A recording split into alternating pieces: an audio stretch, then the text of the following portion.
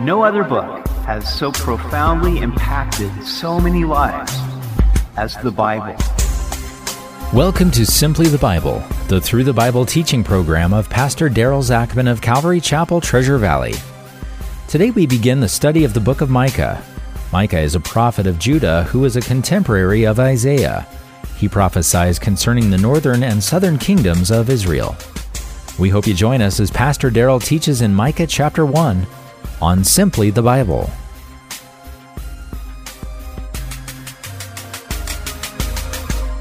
Today we begin the book of Micah, one of the minor prophets, so named because of the short length of his book. Now, we don't know much about Micah. His name means who is like Yahweh. In Micah's prophecies, we see that the Lord is not merely the God of Israel, but of the entire earth. And so, who is like him? Now, Micah was a contemporary of Isaiah. Both were prophets living in the southern kingdom of Judah. Whereas Isaiah was in Jerusalem among the kings living there, Micah was from the country. He lived in Moresheth, a town in the fertile foothills about 25 miles southwest of Jerusalem, near Gath of the Philistines. Micah prophesied about the destruction of the northern kingdom of Israel that had Samaria as its capital, but he also prophesied against the southern kingdom of Judah and specifically Jerusalem. Although they would soon witness the Assyrians conquering Samaria for her disobedience and idolatry, Judah would not learn the lesson and would suffer when the Assyrians came in about 700 BC and then would later be conquered by Babylon and go into captivity. Now, Micah was an effective prophet. He is mentioned in the book of Jeremiah, which was written about 150 years after Micah prophesied. At the time, the princes and people wanted to kill Jeremiah for prophesying against Jerusalem. But certain elders addressed the assembly of people. In Jeremiah 26:18, we read, Micah of Moresheth prophesied in the days of Hezekiah, king of Judah, and spoke to all the people of Judah, saying, Thus says the Lord of hosts, Zion shall be plowed like a field, Jerusalem shall become heaps of ruins, and the mountain of the temple like the bare hills of the forest. Did Hezekiah, king of Judah, and all of Judah ever put him to death? Did he not fear the Lord and seek the Lord's favor? And the Lord relented concerning the doom which he had pronounced against them. So Micah was effective in the days of Hezekiah, the king of Judah, to turn the people away from their reckless path, at least for a time.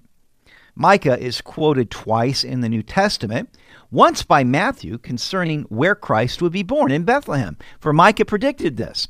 And then Jesus quoted Micah 7:6 in Matthew 10:35 when he said, For I have come to set a man against his father, a daughter against her mother, and a daughter-in-law against her mother-in-law, and a man's enemies will be those of his own household. Micah gives three messages in his book. Each one begins with the exhortation to hear what the Lord has to say. We begin in Micah chapter 1. The word of the Lord that came to Micah of Moresheth in the days of Jotham, Ahaz, and Hezekiah, kings of Judah, which he saw concerning Samaria and Jerusalem. Micah began prophesying during the reign of Jotham through the reign of Hezekiah. These kings reigned from 750 to 686 BC. Micah saw these things, meaning that he was given a vision, both mentally and spiritually. He saw the judgments actually happening against the northern and southern kingdoms of Israel. Hear, all you peoples, listen, O earth, and all that is in it. Let the Lord God be a witness against you, the Lord from his holy temple. For behold, the Lord is coming out of his place. He will come down and tread on the high places of the earth. The mountains will melt under him, and the valleys will split like wax before the fire, like waters pour down a steep place. And so it is as though Micah is calling everyone, all peoples throughout the earth, really indicating that God is sovereign over all the earth, and the people should be as a jury in a courtroom scene. Yahweh would be a witness against his own people for breaking their covenant with him. And he would come down from his high and holy place to tread on the high places of the earth. Now, this could be a play on words because the high places were seats of government, but also high places were where they practiced their pagan idolatry and sacrificed to their demon gods. And so God was going to tread down both places. Mountains melting, valleys splitting, and waters pouring down. While all of this could be figurative for the judgments that were coming to both houses of Israel, this has overtones of the judgments occurring on the earth during the Great Tribulation as described in Revelation 6:18. All this is for the transgression of Jacob and for the sins of the house of Israel. What is the transgression of Jacob? Is it not Samaria? And what are the high places of Judah? Are they not Jerusalem? Now, Samaria was the capital city in the northern kingdom, and they began this idolatry with the golden calves that King Jeroboam had set up. And then under the reign of King Ahab and Jezebel, they began Baal worship in Samaria. And so this was the transgression of Jacob. But Jerusalem was the high places of Judah. Now, Jerusalem was to be the only place where the Lord was worshipped. He put his name there, and yet they also had high places of pagan idolatry even in Jerusalem. Therefore, I will make Samaria a heap of ruins in the field, places for planting a vineyard. I will pour down her stones into the valley, and I will uncover her foundations. All her carved images shall be beaten to pieces, and all her pay as a harlot shall be burned with the fire. All her idols I will lay desolate, for she gathered it from the pay of a harlot, and they shall return to the pay of a harlot.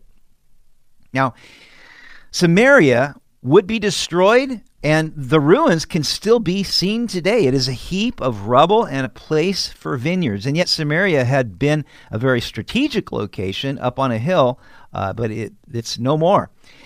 The carved images would be beaten to pieces. God would literally destroy them to smithereens. And then her payment for her prostitution would be burned.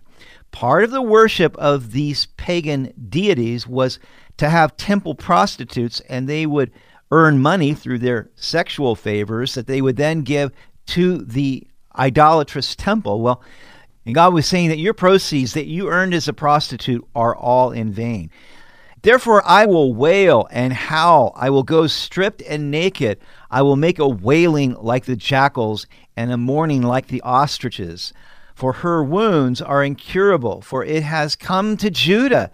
It has come to the gate of my people, to Jerusalem. So Micah described the devastation that would happen to not only the northern kingdom of Israel, but also the southern kingdom of Judah in 701 BC, when Sennacherib's Assyrian army would destroy 46 towns in Judah and then surround Jerusalem, according to 2 Kings 18 and 19. Micah was wailing and howling over this. This shows just the heart of the prophet of God. We would see also that Jeremiah was the weeping prophet as they just wept over what was going to happen, the devastation to their people. We also see that Jesus wept over Jerusalem after his triumphal entry, and then he lamented over her ultimate destruction and desolation. In Luke 13:34, Jesus said, "O Jerusalem, Jerusalem, the one who kills the prophets and stones those who are sent to her, how often I wanted to gather your children together as a hen gathers her brood under her wings, but you were not willing. See, your house is left to you desolate." This is the heart of the true prophet of God, the one who would be like Christ. And when we see what happens as a result of sin, the devastation, the brokenness that occurs, I believe that we need to be more weepers of souls if we would want to be reapers of souls. Verse 10, "Tell it not in Gath, weep not at all in Beth Aphrah, roll yourself in the dust, pass by in naked shame, you inhabitant of Shapher. The inhabitant of Zaanan does not go out. Beth Ezel mourns, its place to stand is taken away from you." Now, these are all cities of Judah, cities that would be destroyed by this Assyrian invasion, but there's a series of word plays here. Gath was actually a Philistine city that means tell town, and so he said, tell it not in tell town. Micah did not want the inhabitants of Gath to hear about the Assyrian attack on Judah. Neither did he want them weeping, for that would draw attention to Judah's defeat in the land of the Philistines, and he did not want them gloating over it. He said, roll yourself in the dust in Beth Aphrah. Now, Beth Aphrah means house of dust, so roll in the dust in the house of dust. Pass by in naked shame in Shaphir. Shaphir meant beautiful, and so for them to go into captivity in naked shame would be ironic, to say the least, in the town of Beautiful. They cannot go out in Zaanannim. Zaanannim means to go out, and they would not be able to go out for fear of the Assyrians. And in Beth Ezel, which means the house of taking away, they would mourn because they were not able to stand against their invaders, but would in fact be taken away by the Assyrians.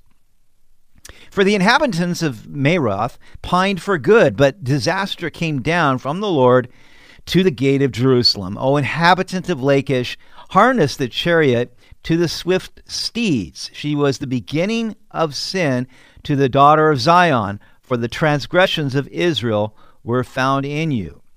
And so in Maroth, which means bitterness, they would be pining away and in pain. He said to harness the chariot in Lachish. Lachish means the team of swift horses, and yet they would try to harness the chariot in vain because they would not be able to escape.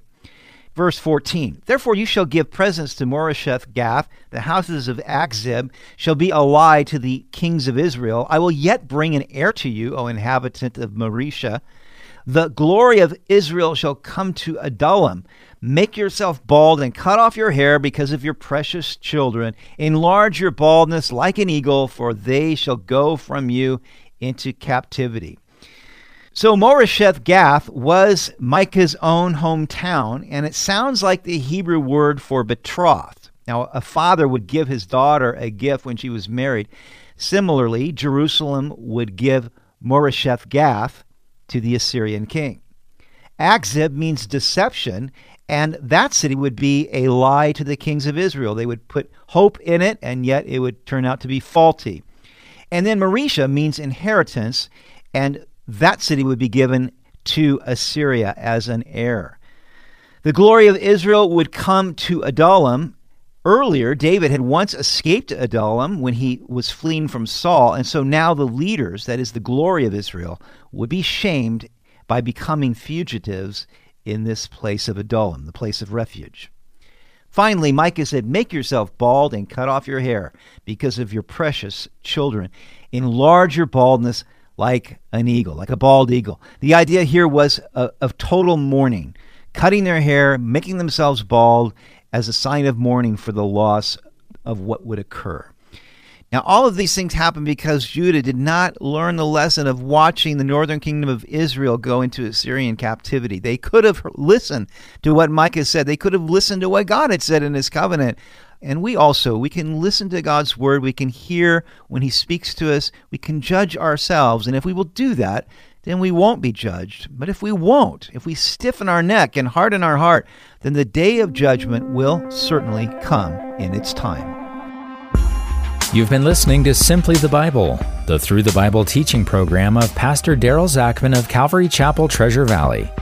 We're happy to announce that we're building a new facility in Southwest Meridian.